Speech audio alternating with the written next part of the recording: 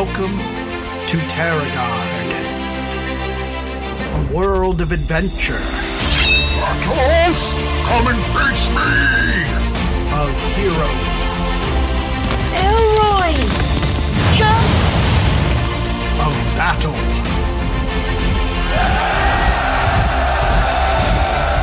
Of monsters. And magic.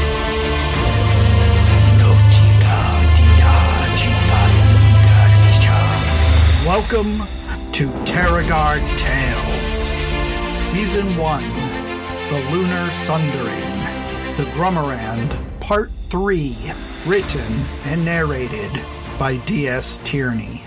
Previously on The Grummarand. Dreaming of his childhood within the catacombs, Scarab awakens to find himself sharing a cell with an archipelagan named Tarkoon. Kingston appears with the executed remains of several of Scarab's friends, and the taunting promise that all the Falchieri will share the same fate, all except Scarab, who will remain in the cell, tortured, dying, until he gives up the location of the Grummarand. Alone again, Scarab finds a sigil and his means of escape. And now, Part 3 of the Grummarand. Hand positions. North Meridian. Counter of the Lost. Draw a circle on the ground with Kayet's Revolution. South Meridian. Into Jevra Deviation. The hole they dropped through closed, encasing them in darkness. This would not be a hindrance for Scarab, but he worried of the superstitious nature of the archipelagan. Tarkoon. That was what he called himself, and it tickled a thread of memory. Why? For now, he could hope it was only a common name among their people.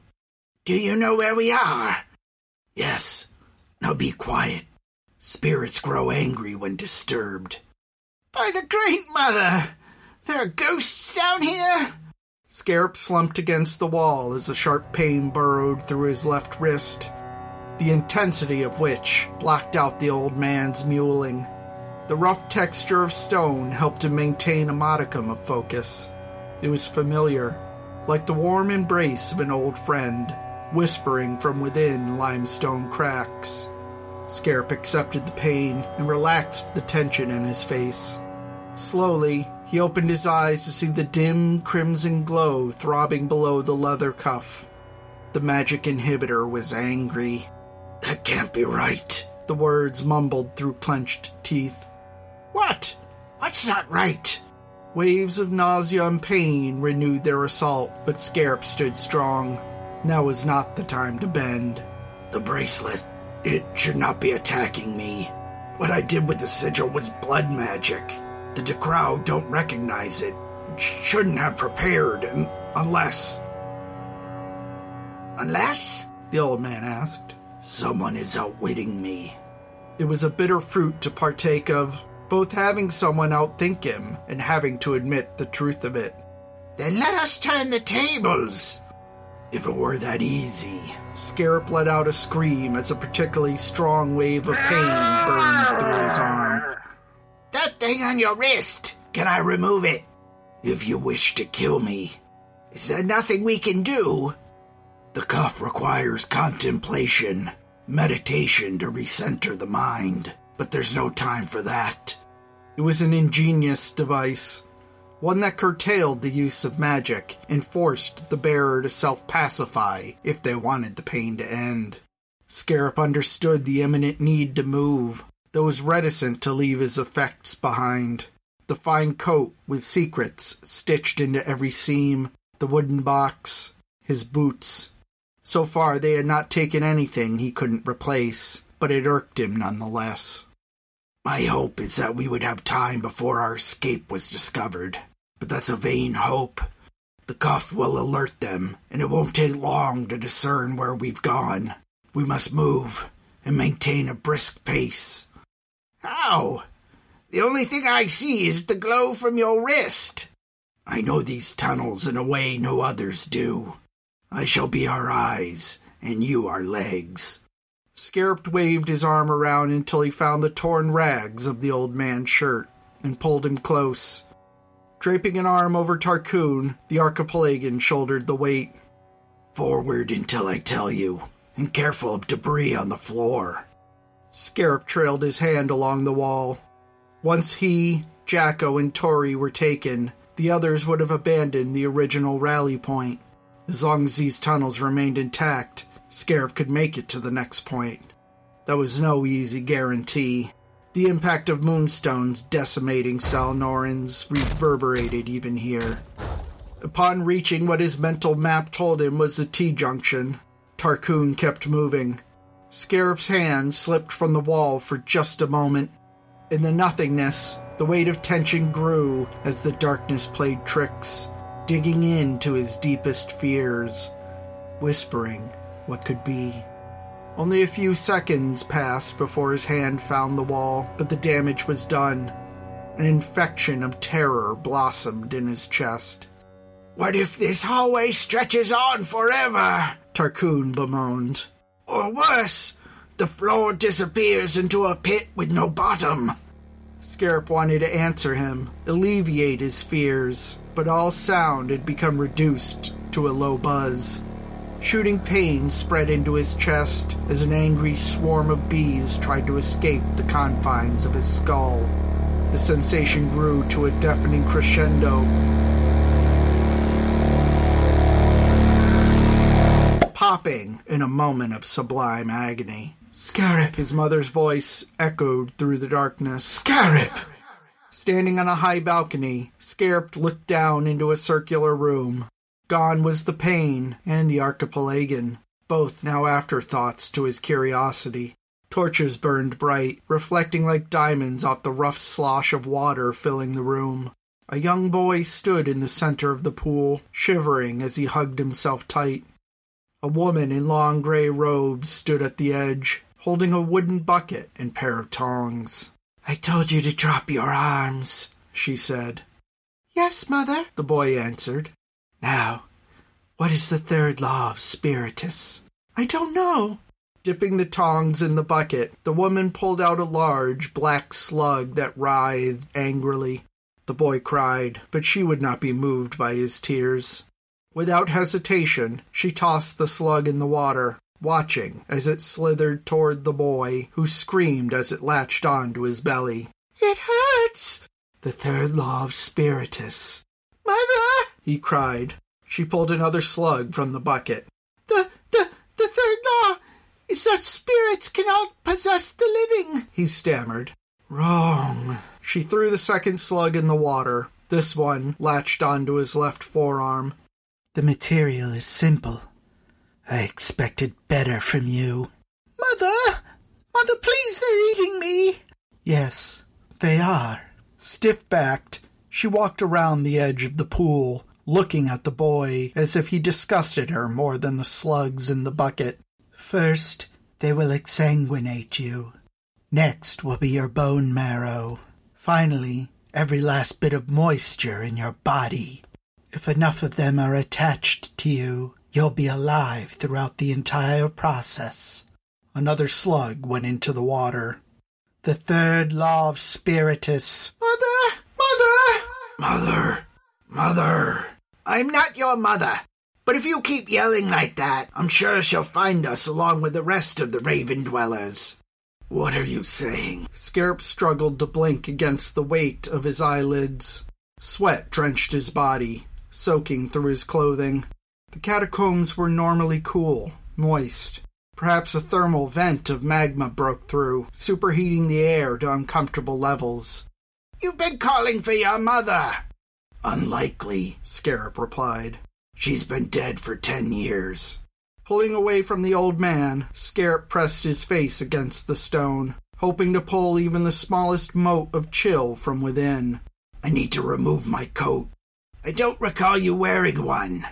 Tarkoon's hands patted at his back. "You only have a shirt.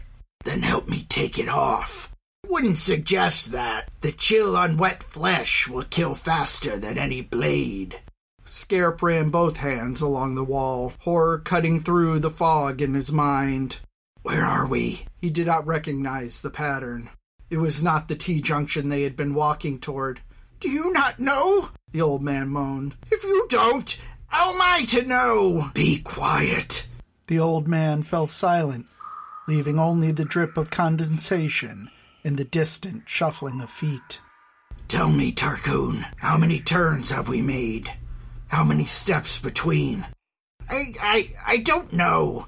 Think, and be quick about the process. I left a right, 2 rights, and then straight to here. Scarab's head pounded as he pieced together the journey. You said a right and then 2 more. 3 rights? I think just 2. I need you to be sure. Shuffling steps grew near, and Scarab could see the faint outline of a woman, her gown and hair flowing as she moved. The woman carried with her a bucket. The sight turned his spine to ice. She found us, Scarab said, grabbing Tarkoon's arm. We have to stay ahead of her. Who? The woman. Scarab believed he knew where they were, but ideas were becoming elusive, slipping through the cracks. A left at the next hall should lead them to... what?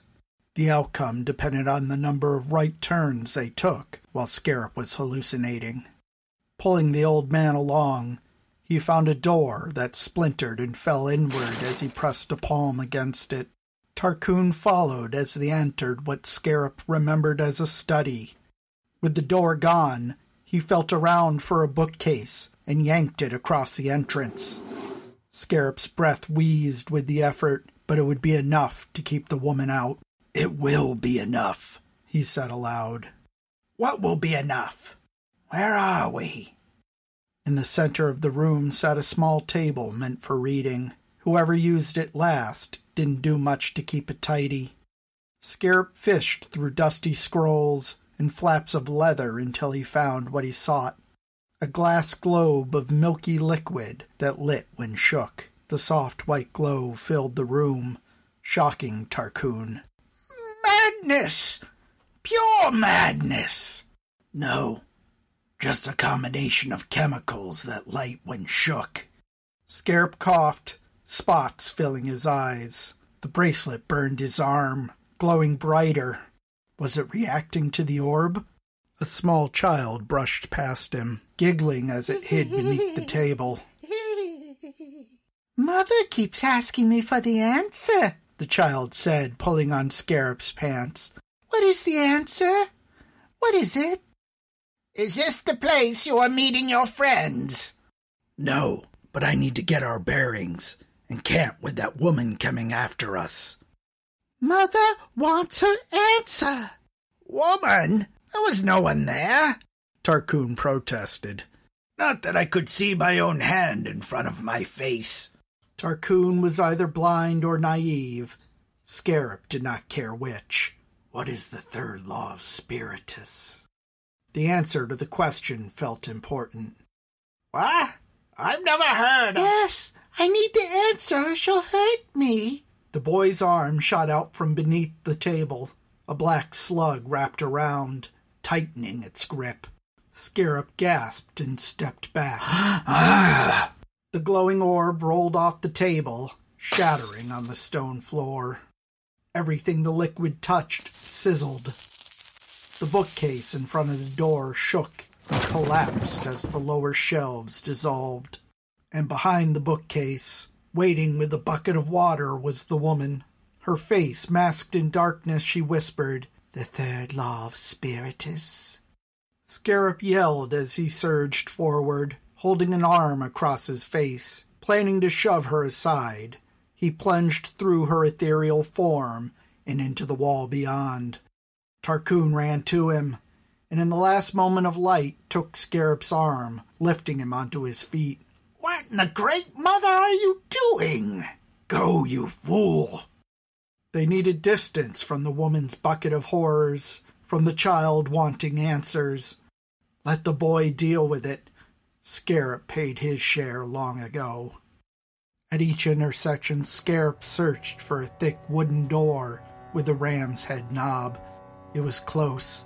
He knew it was, but couldn't say exactly where. Each time he imagined the map, the bracelet shocked his mind, shattering it. That door led down, and his people were down. They could get the bracelet off, could hide him from Yingsen, tell him the answer to the third law. He shuddered to think what the woman would do to them if he didn't have the answer. The sloshing of water kept close pace. Scarab almost wept as his hands brushed over the wooden splinters of a thick door and fell upon the cold iron of a ram's horn.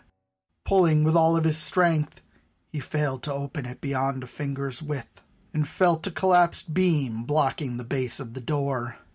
"Help me move this," Scarab said, panic threatening to overcome his senses. The old man grunted as together they shifted the beam. It dropped to the sound of cracking stone, and the pair coughed as dust kicked up by the impact blanketed them.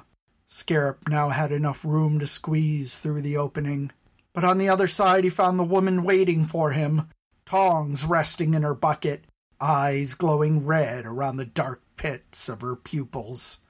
"What is the third law of Spiritus?" "Mother?" Scarab could not believe it was her. Not in this place. "Why have you taken her shape, vile spirit?" "Wrong answer." She snapped and shoved him. Scarab toppled backwards, hitting his head on curving stone steps. Each somersaulting tumble cracked something new, introducing levels of pain even the bracelet had not inflicted. Scarab landed face down, sliding with his arms spread eagle. As he exhaled, he spit a bloody tooth across the stone floor. Struggling to his knees, pain, both indescribable and fierce, touched every inch of his body. Then all at once it was gone. Scarab found himself in a finely appointed room with sunlight spilling across handcrafted, interlocking tiles. A warm breeze, carrying the scent of lilac and the fruity smell of blooming grapes, wafted through an open window, fluttering the thin curtain. Scarab walked to the window to find a cloudless sky and sun shining over a vast wine vineyard. Impossible. Gialfjord Vineyard was a place he lived in his youth. His mother married the owner. What was his name? "Boy!" The bellowing shout preceded the arrival of a girthy man who took little notice in how hard he opened the door. The rickety wooden thing added a new crack to the mud-plastered wall. "Gregory," Scarab said with a snap of his fingers. Gregory was a wealthy landowner and winemaker who sampled far too many of his own wares. "What did you call me?" He licked his lips after the question, while blinking bloodshot, heavy-lidded eyes. Scarab recalled that Gregory always wore the same white cotton one-piece, with urine stains around the crotch and dark sweat stains under the pits from when he passed out in the sun. "Sorry, sir." Scarab turned toward a mirror, expecting to find himself, but seeing a 15-year-old version. "Where's your mother? Is she out giving readings to all the plebes?" "I don't know." "You don't know what?" Gregory walked forward and grabbed Scarab's face below the chin and squeezed. "I don't know, sure." The fool believed Mother married him out of desperation, that she needed him and his money. But their marriage rose from the same reason that Mother did anything, her cryptic quest to administer lessons to her child and prepare him for whatever future she envisioned. Often no guidance was given on what he needed to learn. It was up to him to find that out. Just as often, they moved on without him knowing if he learned anything. Leaving Gialfjord was one of those situations. "You know what I know?" Gregory dropped his hand onto Scarab's throat, pushing him back against the wall. "I know I could snap you in half with just this one hand. You're a scrawny, sickly thing, and I don't believe I want to raise you if your mother's going to sleep with everything that moves. Scarab remembered Gregory's beatings well, the broken bones, the hanging on a precipice near death, but not this time. Defend yourself. Mother's voice, but she wasn't there. Scarab struck the underside of Gregory's arm, knocking it away from his throat, then put his foot between the man's legs and pushed. Drunk and out of shape, Gregory fell back, spitting up on himself as he landed. An amorphous glass statue sat on a side table, and Scarab picked it up. He straddled Gregory and beat him with the art until nothing recognizable remained.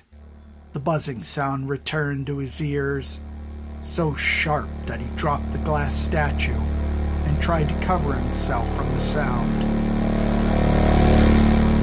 Scarab opened his eyes as the sound ceased. A torch sat discarded on the catacomb floor. Beneath him was a man, but not Gregory, someone else. Their cloak was soaked with gore, but the stitched emblem of a warrior cultist stood out. To his right, the glass statue turned out to be a simple stone. "Are you back?" Tarkoon stood at the edge of the firelight. Two dead rock guts, throats torn open, sat at his feet, their eyes destined to gaze eternally at paintings made in their own blood. Scarab's journey had been fraught with danger while in the fever dream. "It would appear I am. Our friends, did they find us, or did we stumble upon them?" Scarab always assumed Gialfjord was meant to toughen him, teach him how to take a beating. Could it have been for this moment? Were Mother's visions this minute, this detailed that she would know a fever dream of a past conflict would save him now? "Tarkoon!" Scarab looked up to see the old man staring in concerned silence. It became evident what that concern was for. Beneath the blood caked across his hands and forearms, a throbbing red glow pulsated within his veins. The crimson snaked up both arms, and as he pulled the collar of his shirt down, he discovered the same map of vessels across his chest. "It would seem time is limited," he said, realizing Yingsen was trying very hard to kill him. "Perhaps it is time for you to rest." But the flicker of torchlight at the far end of the hallway made it clear they needed to move. And now... "Extinguish that torch," Scarab commanded as he put his hand back on the wall. When he moved it, he glimpsed a crimson handprint left behind, and wiped the blood staining his hands onto his shirt. No reason to make it easier for them to track him. The fever burned hot, but he would not allow himself to be taken again. The Archipelagian stomped the flame and shouldered Scarab's weight. They moved away from the light, struggling to increase the distance. They could count on a pause when the hunters came across the fallen, but their pursuit would redouble after. Scarab led them to a staircase, but the floor below was impassable, forcing them deeper than was wise. They entered into a dangerous place, where spirits of the dead intermingled with unspeakable horrors crawling up from the lost depths. Coming face to face with such a thing would prove their end, and without magic, that end was certain. But a passage existed that could take them back up, circumventing the collapsed tunnels.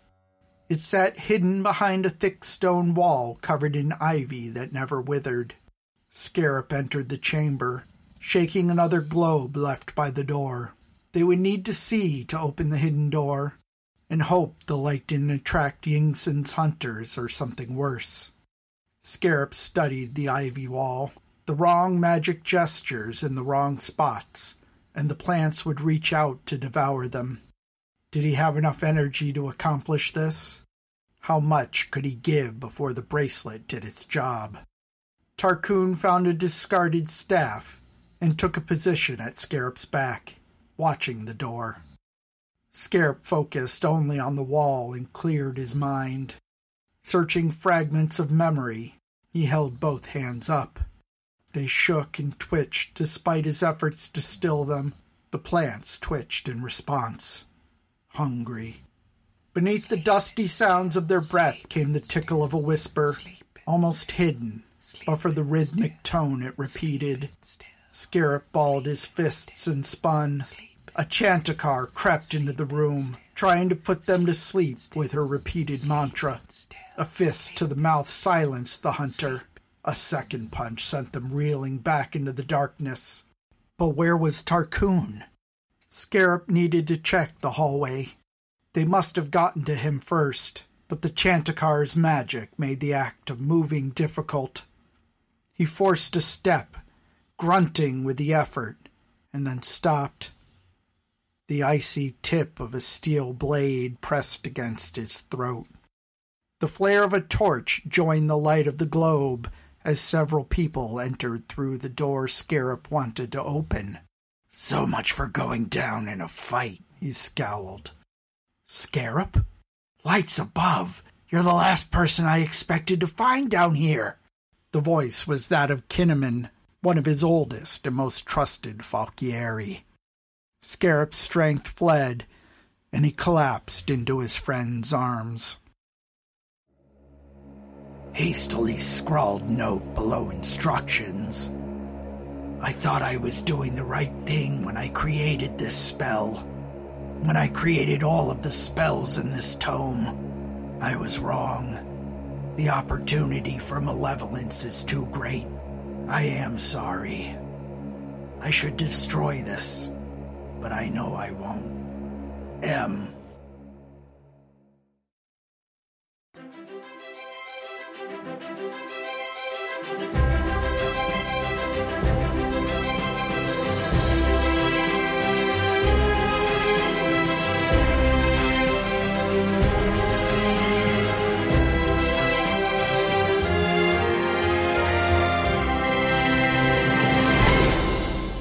Thank you for listening to Part 3 of The Grummarand.